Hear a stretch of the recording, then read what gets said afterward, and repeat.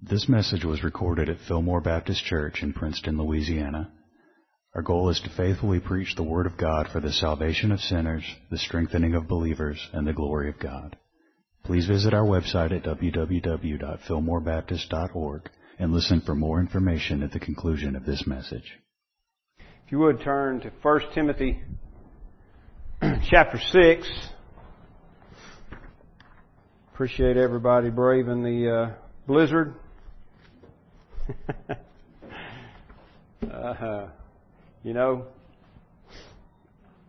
When the Lord makes it rain, it rains. When He makes it not rain, it doesn't rain. When He makes it snow, it snows. And when He doesn't make it snow, it doesn't snow. Regardless of what they predict. So it's almost funny sometimes to observe. But anyhow, a lot to be thankful for. At least we don't have to deal with icy roads, right? Okay, 1 Timothy chapter 6. Really going to focus in tonight on verses 15 and 16. And then probably, Lord willing, next Wednesday we may finish up the book. And I hope it's been edifying to you. To me, it's just a powerful portion of Scripture, great instruction for the church. So let me just again say real quickly by way of reminder what the context of the book is Paul giving instruction to Timothy and through Timothy to the church at Ephesus, and by implication I would say to all men of God, all preachers of the gospel, and all the church. So this is written to a particular congregation at a specific time in history, but again, by implication, it's given to all of us. So it's instruction for the church on how to conduct ourselves as the church.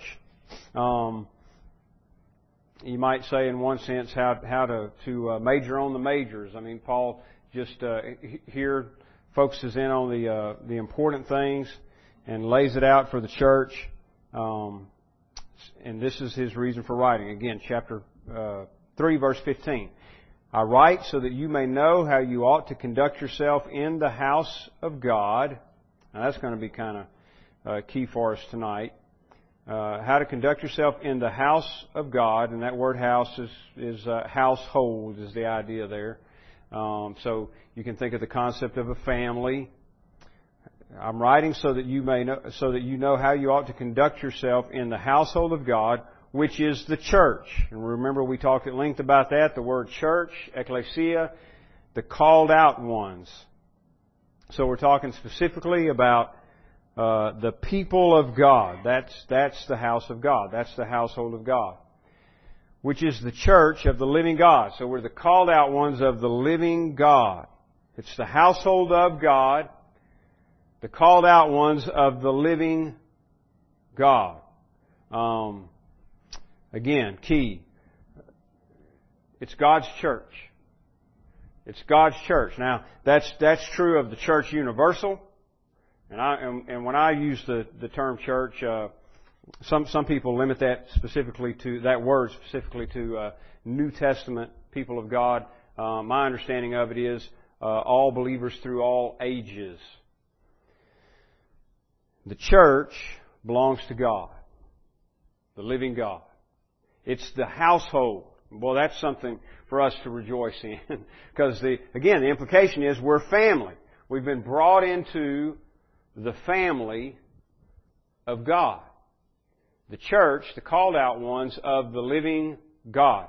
The household of God. We belong to God, like we sang Sunday. We've been sought and bought by the living God. And then Paul finishes that statement by saying the pillar and ground of the truth. That is, the church is the pillar and ground of the truth. Another part of or another important theme of this whole book. There's an emphasis on the truth. The church, as we said many times, is about the truth. That's what we what we are to live. That's what we are to proclaim, the truth. Now, chapter 6, verse 15. In fact, let me just start in verse 12 so we kind of get everything Paul's saying here, get the full sentence instead of jumping in the middle of it. Mm-hmm. Sure. Go ahead. You said something about the saints in the Old Testament being part of the church. Mm-hmm. It was my understanding that the church was formed in the New Testament. Mm-hmm. I mean, I know they're all a family of God, but the actual church, from my understanding, the church as a body wasn't a body until the New Testament. Yeah, I think the term is used in different ways, but when we're talking about, with the broad scope, the people of God, I think it's applicable to the people of God throughout the ages. There is just a difference. In other words, you've got in Scripture, when you're reading through Scripture, you could differentiate by saying the church of the Old Testament versus the church of the New Testament. But we're all saved the same way, by grace through faith. And we're all called, just as Paul mentions here, we're all the called out ones. Abraham was called. David was called. Moses was called. And they were believers. They believed and they were justified by their faith. And they're the called out ones of God. They're the elect. In fact, Scripture even refers to them as the elect. Now, so when I say that, I don't mean, for example, I'm not in the Old Testament. The covenant people was the nation, the ethnic nation of Israel, and not all Israel is Israel. Not all Israel is the church, but those that were genuinely saved, I would include in the term church. And like I say, some do, some don't. But to me, I see no reason not to. There's again, we're all part of the same family. Exactly. And by faith, we're the seed of Abraham. The New Testament believers are the seed of Abraham. Well,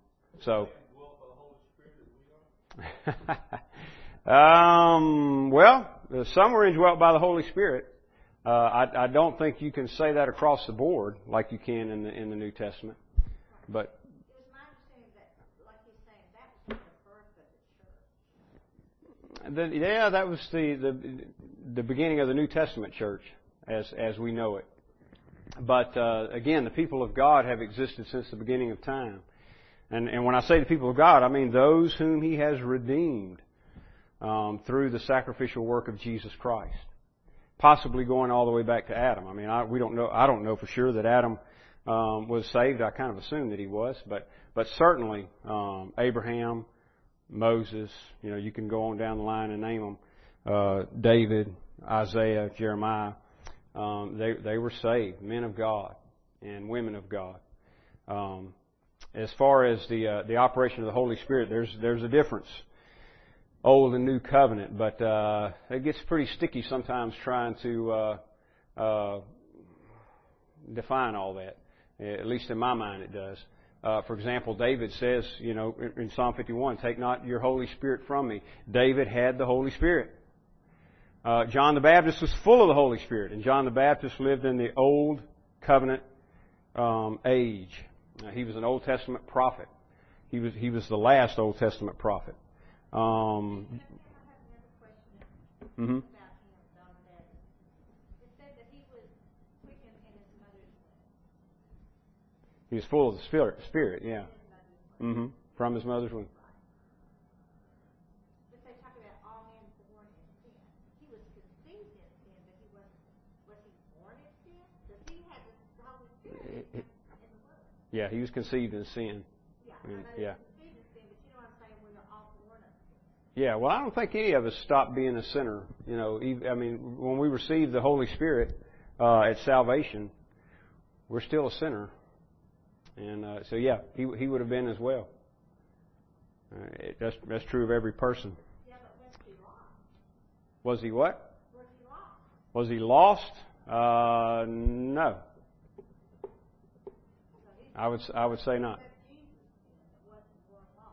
Well, like I say, we're getting into something there that's really, really hard to define. And the only thing to me, it's always safest to stay with. Sometimes you can, by implication, go into different language when it's safe or when you think it's safe. But when you get into a real sticky area where it's where we just don't know, and it's easy to slide off into speculation, I like to stay with the language of Scripture. So he was full of the Holy Spirit from his mother's womb. That would seem to imply that he was saved before he was born, but I would not dogmatically say that, and would caution anybody else. I know he was full of the Spirit while he.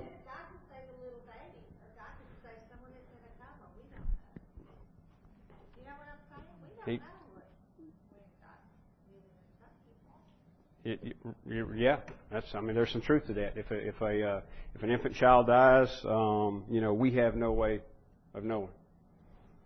So. The expression of faith in God, like Abraham, was his grounds for justification, as it is with everybody. Mm-hmm. That's in the New Testament. Now,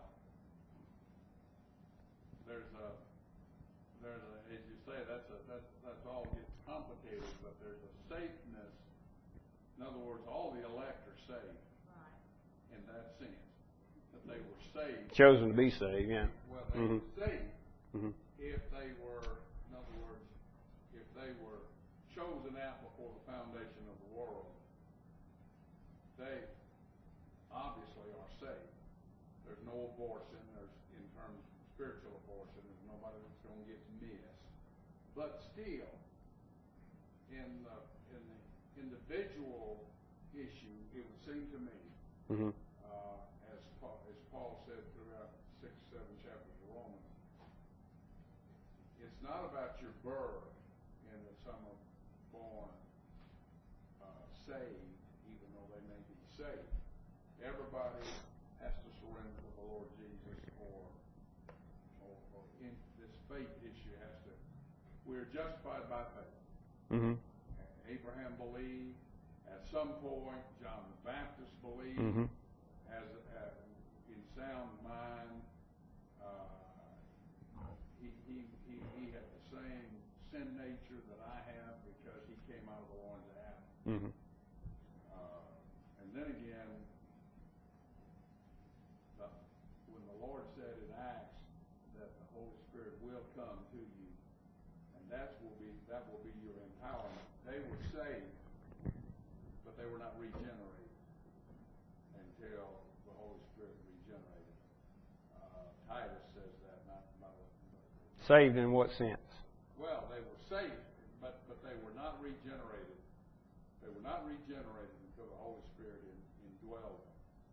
We are regenerated by the indwelling of the Holy Spirit permanently. Now, He says safe, not saved. now there's Safe? Now there's the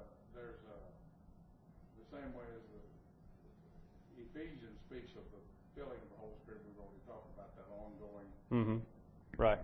process, and the indwelling that Peter talks about in the 2nd chapter of Acts, and the Lord told him to wait for the promise in the 4th and 5th verse of the 1st chapter of Acts. Seems like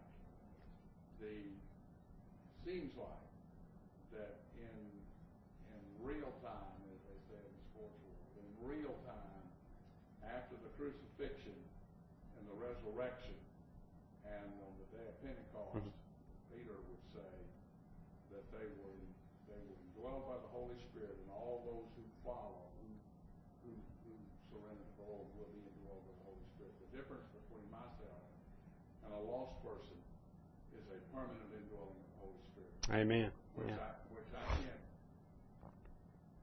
I can't see that as something that would happen at my birth. I think just like it didn't happen to the apostles, and they walked with have to wait here until this regenerative process takes place, this miraculous infusion, as some commentators would say, as it relates to being baptized with the Holy Spirit. One-time event, lasting results. Miraculous infusion of the Holy Spirit. So, like you say, you can get, gracious, you can get into worms that crawl everywhere. Yeah, and with most, believers, I mean that's easily, not easily, but I mean that's understood. But it's just that John the Baptist, the language that's used there is what causes some difficulty. In my mind, at least, it causes some difficulty. But yeah, at first I thought you were saying saved. Some do teach, and I would not, subscribe to this. Some do teach eternal justification.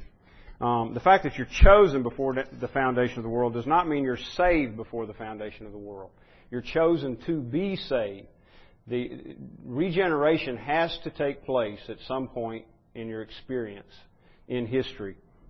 Nobody is, like Paula was saying, we're born sinners, and at some point you have to be lost sinners, and at some point you have to be saved. When I talk about election, being chosen, I'm not talking about eternal justification. You're justified by faith in Christ, and that takes place at some point in your life experience. And yeah, go ahead. Brother Carl was saying, in Hebrews when it talks about Abraham was saved by faith. Mm-hmm. Okay, was it faith in or the faith of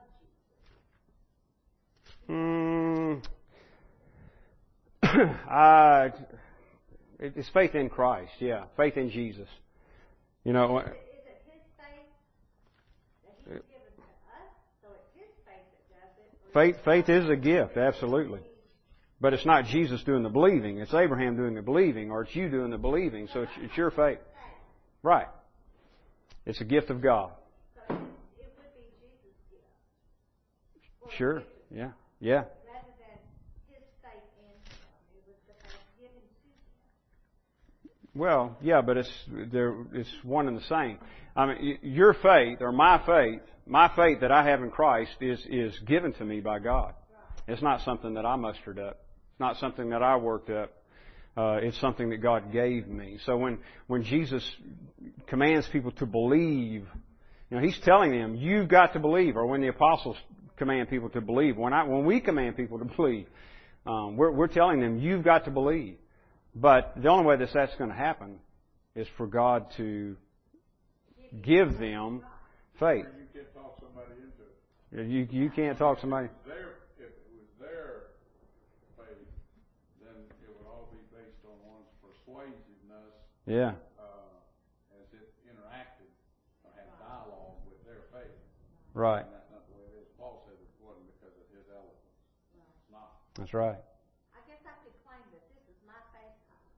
I have faith in the Lord, but it's the faith that He gave me the ability to have. That I have. Well, it's the faith that He gave you. Period. Yeah. I mean, if someone believes, they believe because the Lord granted that. Did you understand my question? Yeah. Mm-hmm. I think I did. I hope I answered it sufficiently. That was kind of my point. I don't really make a difference. You say the faith of Christ or faith in Christ. To me, it's one and the same.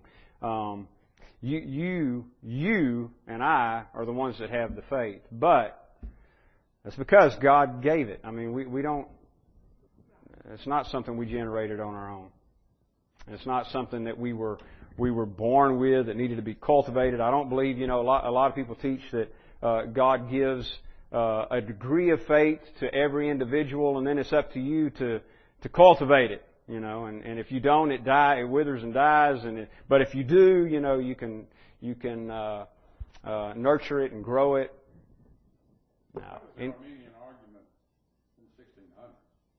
We have lost the argument. No, still out there. We won the argument, I think, but it hadn't Spirit. It's still. That's right. In Christendom, well, in the world out there that would fly the Christian flag, those who fly the Christian flag, probably the majority would probably believe that it is the responsibility to go out there and fan the flame until it's big enough to believe. But that doesn't make it so. Yeah. Because it's set thought. Yeah. That's right. It's just I was trying to remember the in Pilgrim's Progress, John Bunyan's Pilgrim's Progress. There's the oh boy, I'm trying to remember the scene he describes. I mean, it's eluding me at the moment. But there's a fire. It's when he's in the house of the interpreter, and he's taking him to different individuals, and pilgrims asking questions, and interpreters explaining. And one of them, there's a fire going. Help me out here, Leslie, if I say this wrong, because somebody's trying to put the fire out. Right? Is that correct? Okay. Yeah. I'm trying to remember how it's. Well, help me out there. Who's? It's still going. I mean, who's trying? Well, that's right.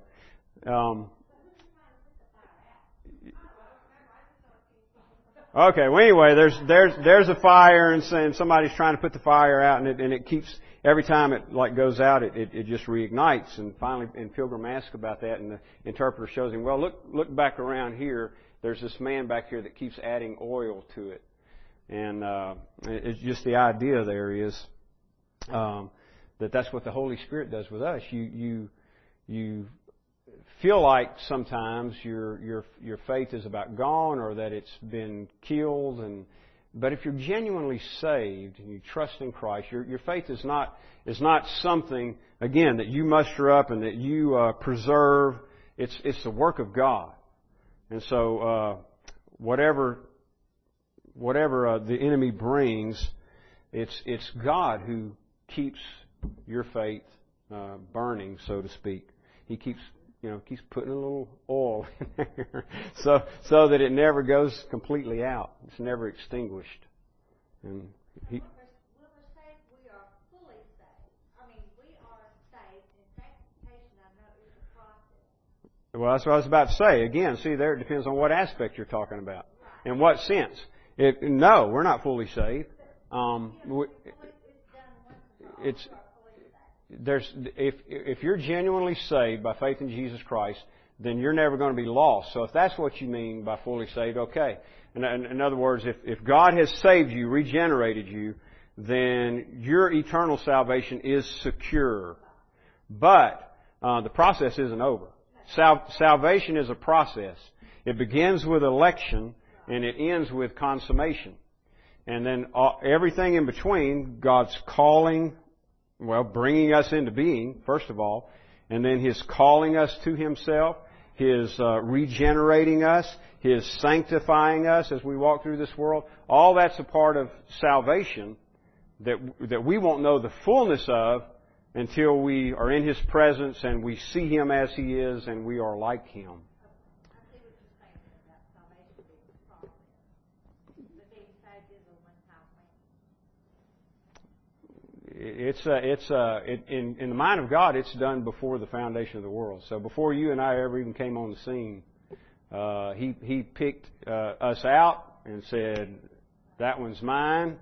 I've justified her and called her and sanctified and glorified her." In the mind of God, that was done way before We think in past, present, and future, and God is eternal, and it's not an issue, and you can't go there because you can't be eternal as God is, and try to work all this out. But there Amen. are three definite periods when the Bible speaks about a person's regenerative processes before the foundations of the world. As far as God was concerned, that was good enough. There was at the cross, we were crucified with Christ, yet nothing I live. So that's took place, even though I wasn't born 2,000 years ago, but I was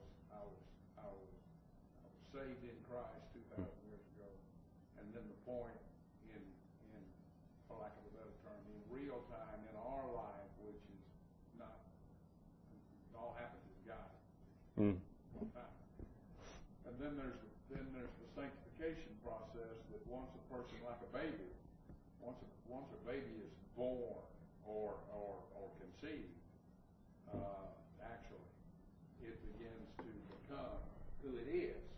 It always is who it is. You understand what I'm saying? Mm-hmm. It never changes. In other words, the composition of that baby never changes. Its DNA never changes. It never changes its identity, but it continues to grow. Grows and yeah. I'm not certain that the believer ever reaches any kind of a final, any kind of a completion. Yeah. I'm not prepared to argue that theology, but I do believe in glorification. I do believe in sanctification. I do believe in the point of justification in terms of our time. But I think people are becoming more like who they are eternally. Mm-hmm. Amen. But just for example, our body is still in the corrupt state. So that's why when we die or when the Lord returns, corruption puts on incorruption. Mortality puts on immortality. So physically speaking, we're not saved. That is yet to be. And R.F. Gates used to say it this way. Now, I'm not necessarily a trichotomist, all right? R.F. was a trichotomist. He said a human being has a spirit, soul, and a body. So when he spoke of salvation, he would say this, and I'm going to use this even though I'm not, again, necessarily a trichotomist, but I'm not necessarily not. That's right. I'm not necessarily not. Maybe I am. But spirit, soul, and body, assuming that's correct, he would say, your spirit is saved. Spiritually, you're saved. You're saved as you're ever going to be spiritually. Your soul, you're being saved. So, for example, Romans 12:1 and 2, or Romans 12:2. Don't be conformed to this world, but be transformed by the renewing of your mind. So and that word transform is the word metamorphosis. So your soul is being metamorphosized. It's being transformed. Body will be saved. So R.F. would say, spirit saved, soul being saved, body will be saved. So that's what I mean by process. 15th chapter of Corinthians. Yeah, amen. Amen. Right. You put it, yeah, the new creation. Carl, Amen. I have a question for you. Uh-oh. No, you were just No, I'm about to pass it. No, you can go right ahead. You were just talking about we would never be complete or quit. What was it you said? How did you put it about? I'm not ready to dogmatically say that one's spiritual movement forward ever ceases. Right. What I'm saying is, I believe when this body puts on incorruption and we enter into that phase of eternality, Right. I just believe that we'll know more about Him and have more knowledge of God as we move towards eternity. Now, They say that when He returns, we will be like. I would say it'd be complete in the sense that our salvation is complete, so that sin is no longer a part of our experience. Sin and death and corruption is out. I think, and correct me if I'm wrong here, but if I understand what Brother Carl's saying, and I'm 100% with him, you're never going to know everything there is to know. I think eternity will be a time of growing, similarly to here, except without. We won't carry, as Paul said, this body of death. Right. In other words, I can assure you that a person can grow faster or better without the weight of ulterior motives and various sin factors and the taint of sin entering into question. Absolutely. Yeah. So, In fact, that's one of the glorious things to look forward to. plus, You- I mean, if you've got a mind that's been pretty well burned up with alcohol and everything else, with a new body, you already got an unpolluted mind. That's right. Unpolluted mind, unpolluted by amen. Amen. No more hindrance of sin. So I wanted to say that before I read this, but I was thinking about this. It came to mind with something one of you all said, and also Brother Ron had mentioned it the other day. Philippians 1:6, being confident of this very thing, that he who has begun a good work in you will complete it until the day of Jesus Christ. So it's ongoing. So we've been translated from darkness to light, and now the work is still continuing and will continue until the day of Jesus Christ, when our salvation is complete. Again, complete in the sense that sin is no longer a part of our experience. But absolutely, yeah, we're never going to be like God in the sense that we're infinite. Only God is infinite. The Mormon Christology or theology, the Mormon theology obviously says man is as God once was, a man. Yeah. And God has become changed from a man to God, and we too can change from men to God and have our own little planet and keep the women eternally pregnant, which I don't see how I want to be a Mormon. None of that. Yeah.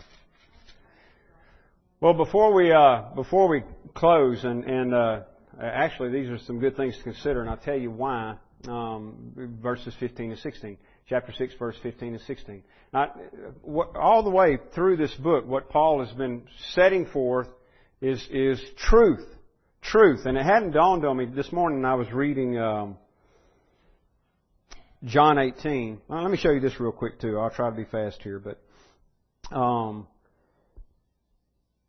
First look at 1 Timothy 6 in verse 12, where I was going to start a moment ago. Fight the good fight of faith, lay hold on eternal life to which you were also called, and have confessed the good confession. Now, I pointed out last week, he uses this twice. Timothy confessed the good confession, and then he talks about Jesus confessing the good confession. Verse 13. I urge you in the sight of God, who gives life to all things, and before Christ Jesus, who, the word here is martyr, bore witness. He bore witness to the good confession. So he uses that same phrase. He said, Timothy, you confessed the good confession. Jesus bore witness to the good confession before Pontius Pilate. So that puts a question in your mind. What is the good confession? Specifically, precisely. Well, again, I think that's difficult to say precisely, but let me show you. I was reading in John. Now, I looked at this last week because of talking about this, but it just didn't quite hit me this way. This morning I was reading. Jesus is here appearing before Pilate, and he's asked, "Are you a king?" And at first he says in verse 36, "My kingdom is not of this world." John 18:36. My kingdom is not of this world. If my kingdom were of this world, my servants would fight so that I should not be delivered to the Jews. But now my kingdom is not from here. Pilate therefore said to him, "Are you a king then?" Jesus answered, "You say rightly that I'm a king." Now that's an affirmative. He's agreeing. You say rightly. Or you're right, I'm a king. For this cause I was born. And for this cause I have come into the world. For this cause I was born, and for this cause I've come into the world. But this is one of these passages that, to me, that ought to make our spiritual ears perk up right here. Jesus is saying, for this cause I came into the world. It's kind of like 1 Timothy 3:15 when Paul says, for this cause I write to you. I write to you for this reason. Well, anybody that's reading that letter would pay attention at that point. Here's The author's telling us why He wrote. Well, Jesus is telling us why He came. For this cause, He says, I was born, and for this cause I have come into the world, that I should bear witness to the truth. That I should bear witness to the truth. Everyone who is of the truth hears my voice. So He's just told Pilate, I'm a king. Yes, I'm a king, and my kingdom's not of this world. It's of another realm. And this is why I was born, and this is why I came, to bear witness to the truth, to testify concerning the truth. What truth? Well, the truth of His lordship, His sovereignty, that He is King of kings and Lord of lords, that there is one true living God, that there's one way of salvation, John 14:6. I came to testify or bear witness to the truth. And so Paul over here in 1 Timothy 6 says, Christ Jesus, who bore witness to the good confession. Witnessed the good confession before Pontius Pilate. He testified concerning the truth. What truth? The truth about God. The truth about the reality of the living God. The truth about His own lordship. So even here, Paul goes into talking about that. First, he gives the charge to Timothy. Finishes that out in verse 14. That you keep this commandment without spot, blameless until our Lord Jesus Christ appearing, which He will manifest in His own time. He who is the blessed and only sovereign, the King of kings and Lord of lords. Now, what did Jesus bear witness to before Pilate? This very thing. And in a sense, different wording, but I mean, it's the same truth. And so Paul declares it here, and Jesus is the Lord is the blessed and only sovereign, happy and only sovereign, the King of kings, Lord of lords, who alone has immortality, dwelling in unapproachable light, whom no man has seen or can see, to whom be honor and everlasting power. Amen. So we'll probably have to dive into that more next time, but just for now, like we were just talking about a moment ago, contemplate those verses, the second half of verse 15, verse 16. That's the God that Jesus came to bear witness of. That's the God, or the living God, who the church is the household of, and who the church belongs to. The blessed, the happy, and only sovereign, King of kings, Lord of lords, who alone has immortality, dwelling in unapproachable light. God. God of God. He's the God, the one and only, the true God. So anyway, the things we were just talking about a few moments ago, contemplating, salvation, faith, how somebody comes to faith, what faith is. All of these things are the work of God, the living God, the sovereign God, the God who works all things according to His own pleasure, all things according to His own will. All right, we'll try to come back to that next week, talk some more about that. But anyway, appreciate the discussion. I enjoy the questions. I know it takes us a little bit out of the way, but that's all right, because I enjoy it. Let's pray. Brother Carl, you mind leading us in a word of prayer? This sermon is made available through the ministry of Fillmore Baptist Church in Princeton, Louisiana. Our desire is to faithfully proclaim the message of salvation which God has provided in the life, death, and resurrection of Jesus Christ our Lord. For more resources and information, please visit our website at www.fillmorebaptist.org. You may use the links there to contact us, or write us at Fillmore Baptist Church, 6304 Highway 80, Princeton, Louisiana, 71067.